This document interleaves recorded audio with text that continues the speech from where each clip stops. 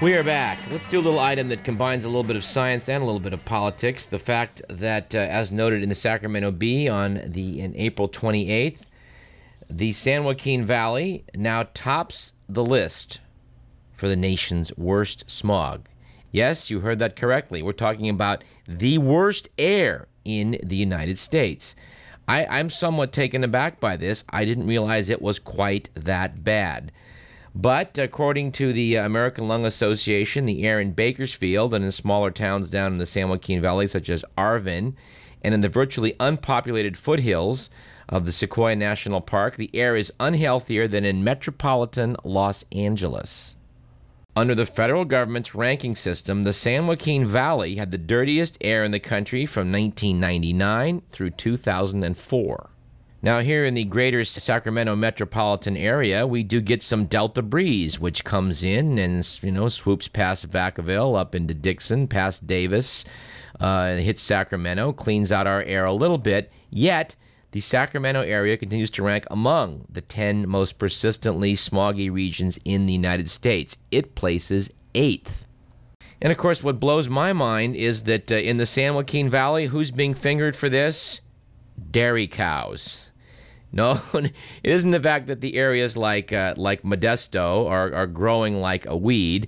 It's the fact that there's burps and farts coming out of dairy cattle that some people are blaming for the problem.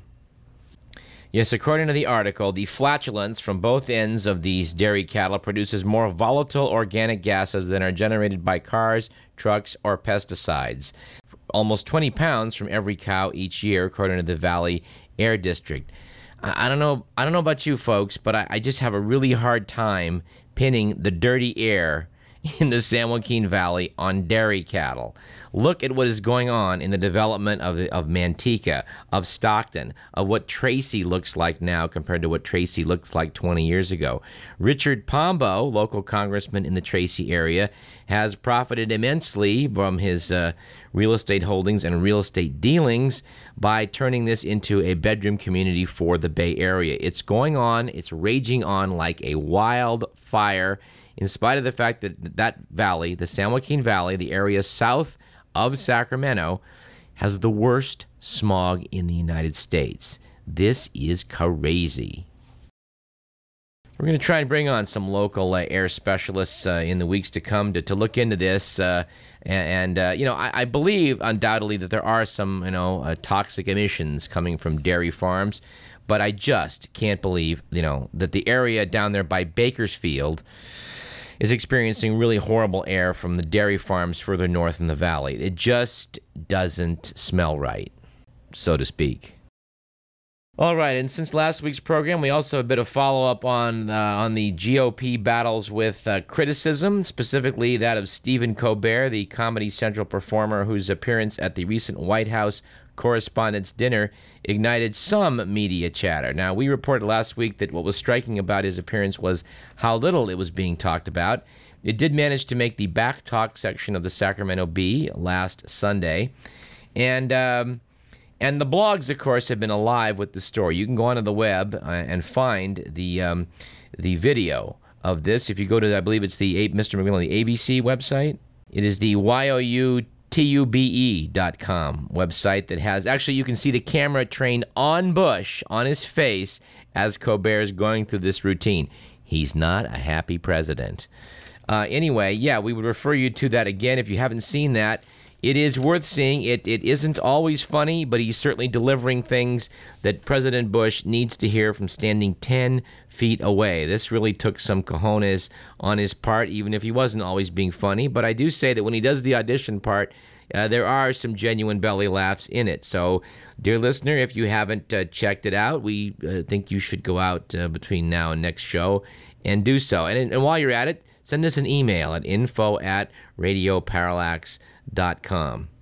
This might be a good point to mention that the views expressed in this program do not necessarily represent those of KDVS, our sponsors, or the University of California, no matter how completely spot on they may be. Now, of course, the Republicans have been running the show here for quite some time. They took both houses of Congress in 1994. and have had the White House since 2000, but people seem to be very unhappy with the current regime. Unfortunately, the good news is that I think that people are unhappy and they're looking for change. The bad news is the alternative for change appears to be the Democratic Party.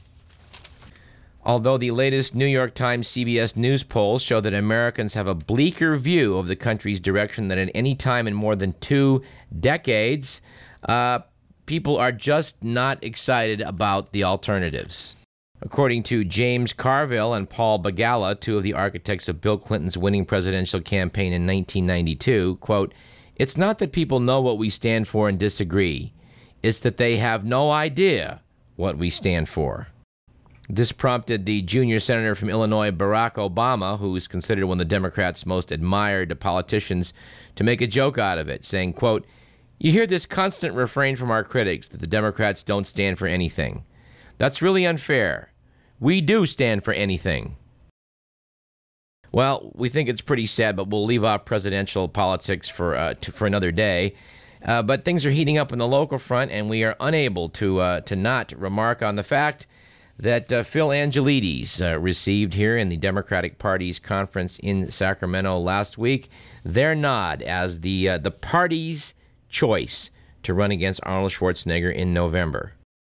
Steve Wesley has surged to the lead among the Democratic Party people polled anyway, and seems to be hanging on to that despite the fact that there's outrage on the part of the Angelides camp that Wesley is, according to them, trying to buy the election.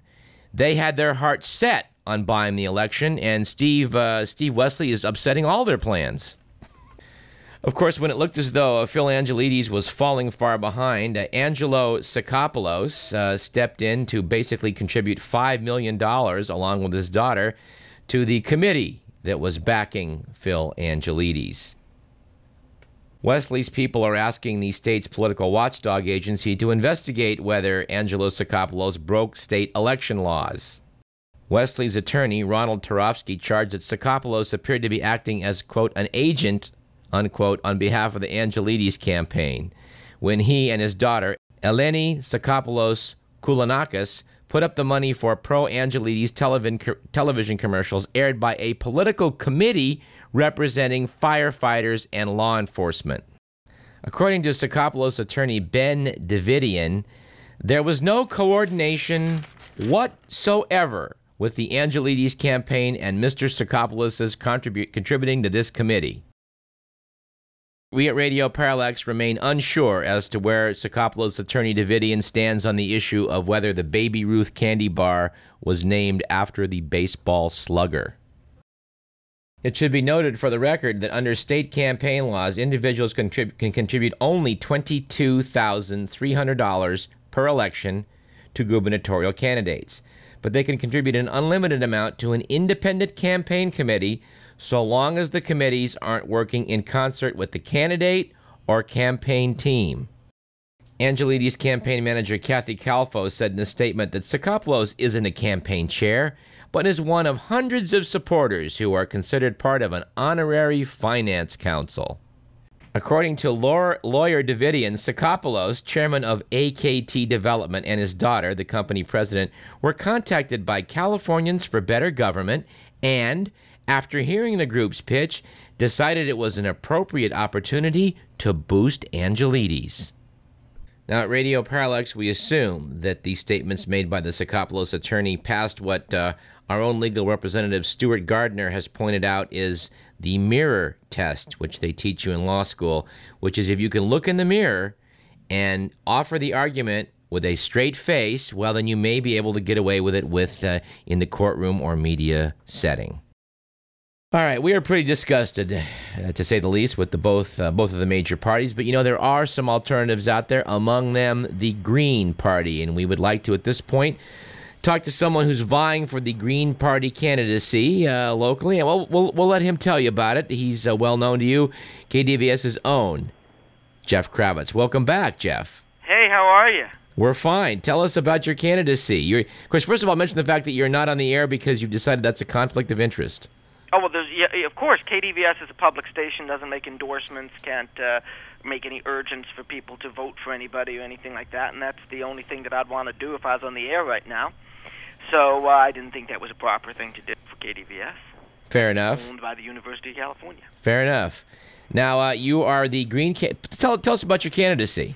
Yeah, I am the Green Party candidate for Congress in the 5th Congressional District, running against Doris Matsui, the incumbent. As some of you might know, Ms. Matsui is the wife of the late Robert Matsui, who was the congressperson here for 20 years. He passed away at the beginning of 2005, quite suddenly, actually. I think it was on New Year's Day. And then she ran in the special election and won. I'm running against her as the Green Party nominee in this area because I have the endorsement of Julie Padilla and Pat Drixel and Leonard Padilla also. So my endorsements and those voters actually make me the only serious candidate running against Doris Matsui. Are you really? Yeah. So the Republicans are not even putting anybody No, they up. have a candidate. The Republicans have a candidate, but the combined vote total of the Republican candidates in the runoff was less than the combined vote total of those three people that I just spoke about, the two Padillas and Drixel. Wow. Yeah. So it's going to be you. It's going to be you against Doris in the fall. Correct, yes. I mean, there was a candidate from the Libertarians, the Republicans, Peace and Freedom Party, but I think that there's no question that the way we're going to shape the campaign, I will be the main contender against Doris Matsui, which is logical in a district that is supposedly, she wins 68% of the district, so you'd imagine it's a district with a large bent on the progressive side, we would think, except, the Democratic Party has steadfastly refused to be a progressive party for quite some time. I sincerely believe it's been since June of 1968 when Senator Kennedy was assassinated. But certainly in recent memory, they have not been a progressive party. There are some members of the party who are decent people. Senator Feingold, for example, I think he's a fine person. But then you have the leadership is completely bankrupt. I'm on this email list, and I got one from the Democratic senatorial campaign from Charles Schumer, and the only thing that they could say about the war was about the fact that our troops went to battle without proper protective vests. Right, not questioning the war, only they didn't have good enough equipment, right. I mean, and obviously, that is part of the overall reason that what happened in the war was wrong. Undoubtedly was the lack of planning and so forth. But the question is, what are you going to do now? And the Democratic Party refuses to say the simple thing. As a party, as I said, individual members of the party say this, but as a party, they refuse to say that it is time to withdraw from Iraq immediately, because it is. For the most part, the leadership of the Democratic Party, especially the worst member of the party, the arch-conservative right-winger, as far to the right as it comes, Hillary Clinton, who is the single worst member of the Democratic Party. It is vile to think that she actually holds the seat that Robert Kennedy once held. She is the single worst member of the United States Senate. Reprehensible, awful, terrible, essentially a Republican. I can't say enough bad things about Hillary Clinton. I don't have that many words in my vocabulary. Well, Jeff, what is we got a minute? We got a minute here. What's your main thrust of your campaign going to be? Well, of course, we're against the war, and we're in favor of the impeachment of President Bush. Bush has to be impeached. He has to be impeached to restore the. I'm a professor of constitutional law. And of course, we need national health insurance. We don't need some Band-Aid program of a nickel here more for drug benefits or this, that, the next thing, or making more people eligible. We need the immediate enactment of a single-payer system like they have everywhere in the world that covers everyone. Universal health care coverage, not means tested, as the beginning health care coverage, the same program that the late Paul Wellstone endorsed, and so forth. We need to do that immediately. It's a major crisis in the country. We need to immediately withdraw our troops from Iraq. What that means is that tomorrow you have the troops return to their bases. Then within a week or so, you begin withdrawing them logistically through the area. and so forth, and we extricate ourselves completely from the civil war in Iraq. American troops in Iraq are the fuel of the civil war. We are the reason that there's a war in Iraq is the presence of the American soldiers there, because they give everyone an easy target. They destroy any legitimacy of any Iraqi government is destroyed by the presence of the American troops, because people can point to them and say that the government is a stooge of the American occupiers. It has to happen immediately. And Bush has committed an impeachable offense. He has violated the law of the United States, the Foreign Intelligence Securities Act. He's committed other impeachable offenses. But it needs to happen, and it needs to happen immediately. Don't need to wait. Jeffrey Kravitz, local attorney, local activist. He teaches constitutional law in law school, and he's vying for the Green Party nomination to run against Doris. Oh, one important thing to say now, www.kravitzforcongress.org. I'm glad you slipped that Kravitz in. for Congress, the word for spelt out, F-O-R, kravitzforcongress.org. Check it out. You can hear my stand on the issues. You can see some of my recent speeches that I've given. And, of course, if people want to, they could contribute to the campaign. He was the former host of Panic Attack. Panic Attack every Tuesdays at 5 o'clock on KDVS, and I'd bet money that someday he will be back. Jeffrey Kravitz. We'll see. No, I think I'm planning on being in Washington, but maybe I can do both. Well, I stand corrected. You can do the show from D.C. That'd be cool. Okay. Okay. Hey, Jeff, thanks. We'll talk to you Thank soon. you. Okay. Okay, bye-bye. All right, and speaking of the mirror test, we should note. In fact, let's move up the obituaries. We normally do obituaries in our third segment. We have a couple today that I think we'll do right now. The first is the passing of long-time Sacramento defense attorney Kevin Climo, who defended some of the region's most notorious criminals, including the Unabomber. Mr. Climo passed away Wednesday at a Sacramento hospital. Climo, who frequently said, "Criminal defense is not what I do, it's what I am," brought a relentless style into the courtroom that legal colleagues said paid off for infamous defendants such as Unabomber Ted Kaczynski and Dorothea Puente, the grandmotherly rooming house owner who during the 1990s buried some of her boarders in the yard and filched their government checks. I remember driving through downtown Sacramento and seeing Mr. Climo's distinctive handlebar mustache standing on the side with a briefcase, going to and fro among the courts.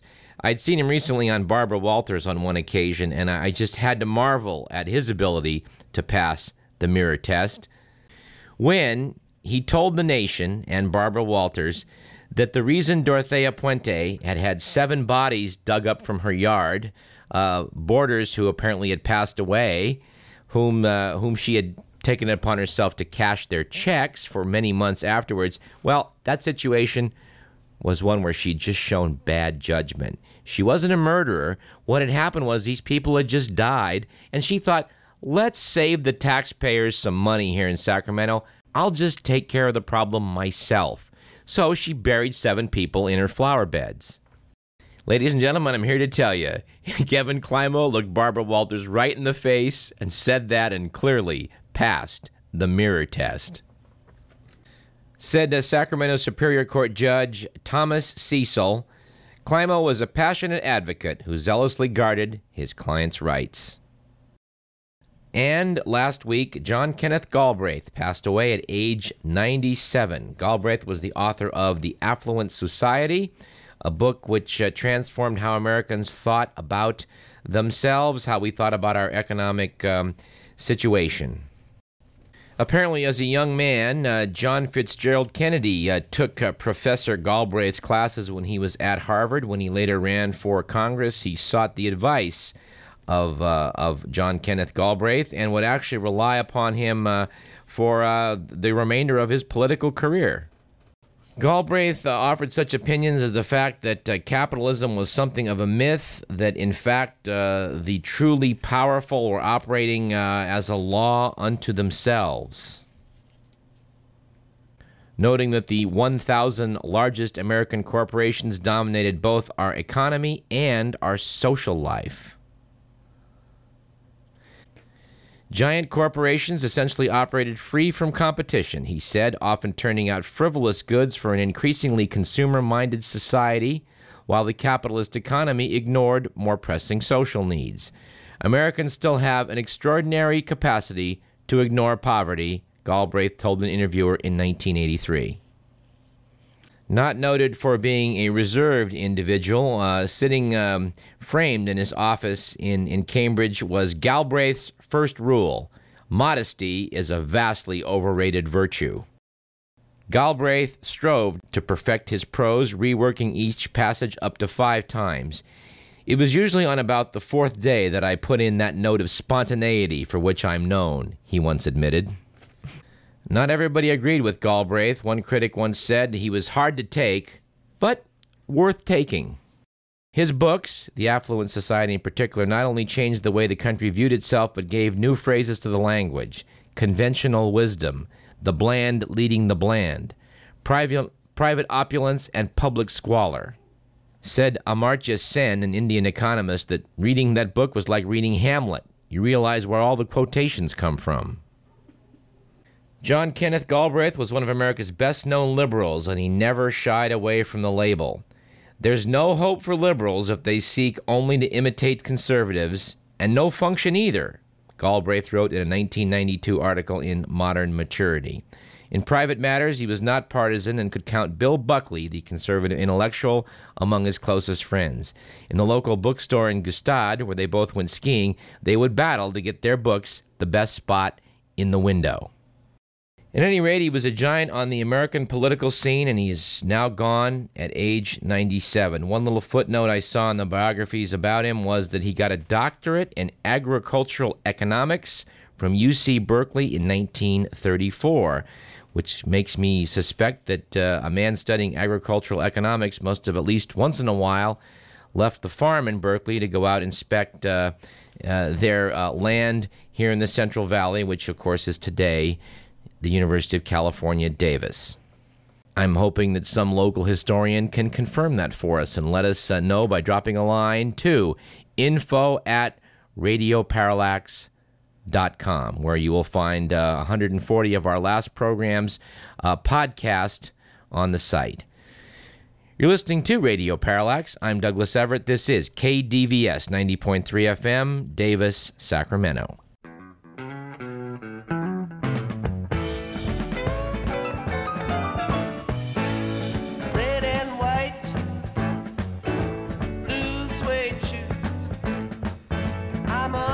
Sam, how do you do? Give me 5, I'm still alive. Ain't no luck, I learned to duck.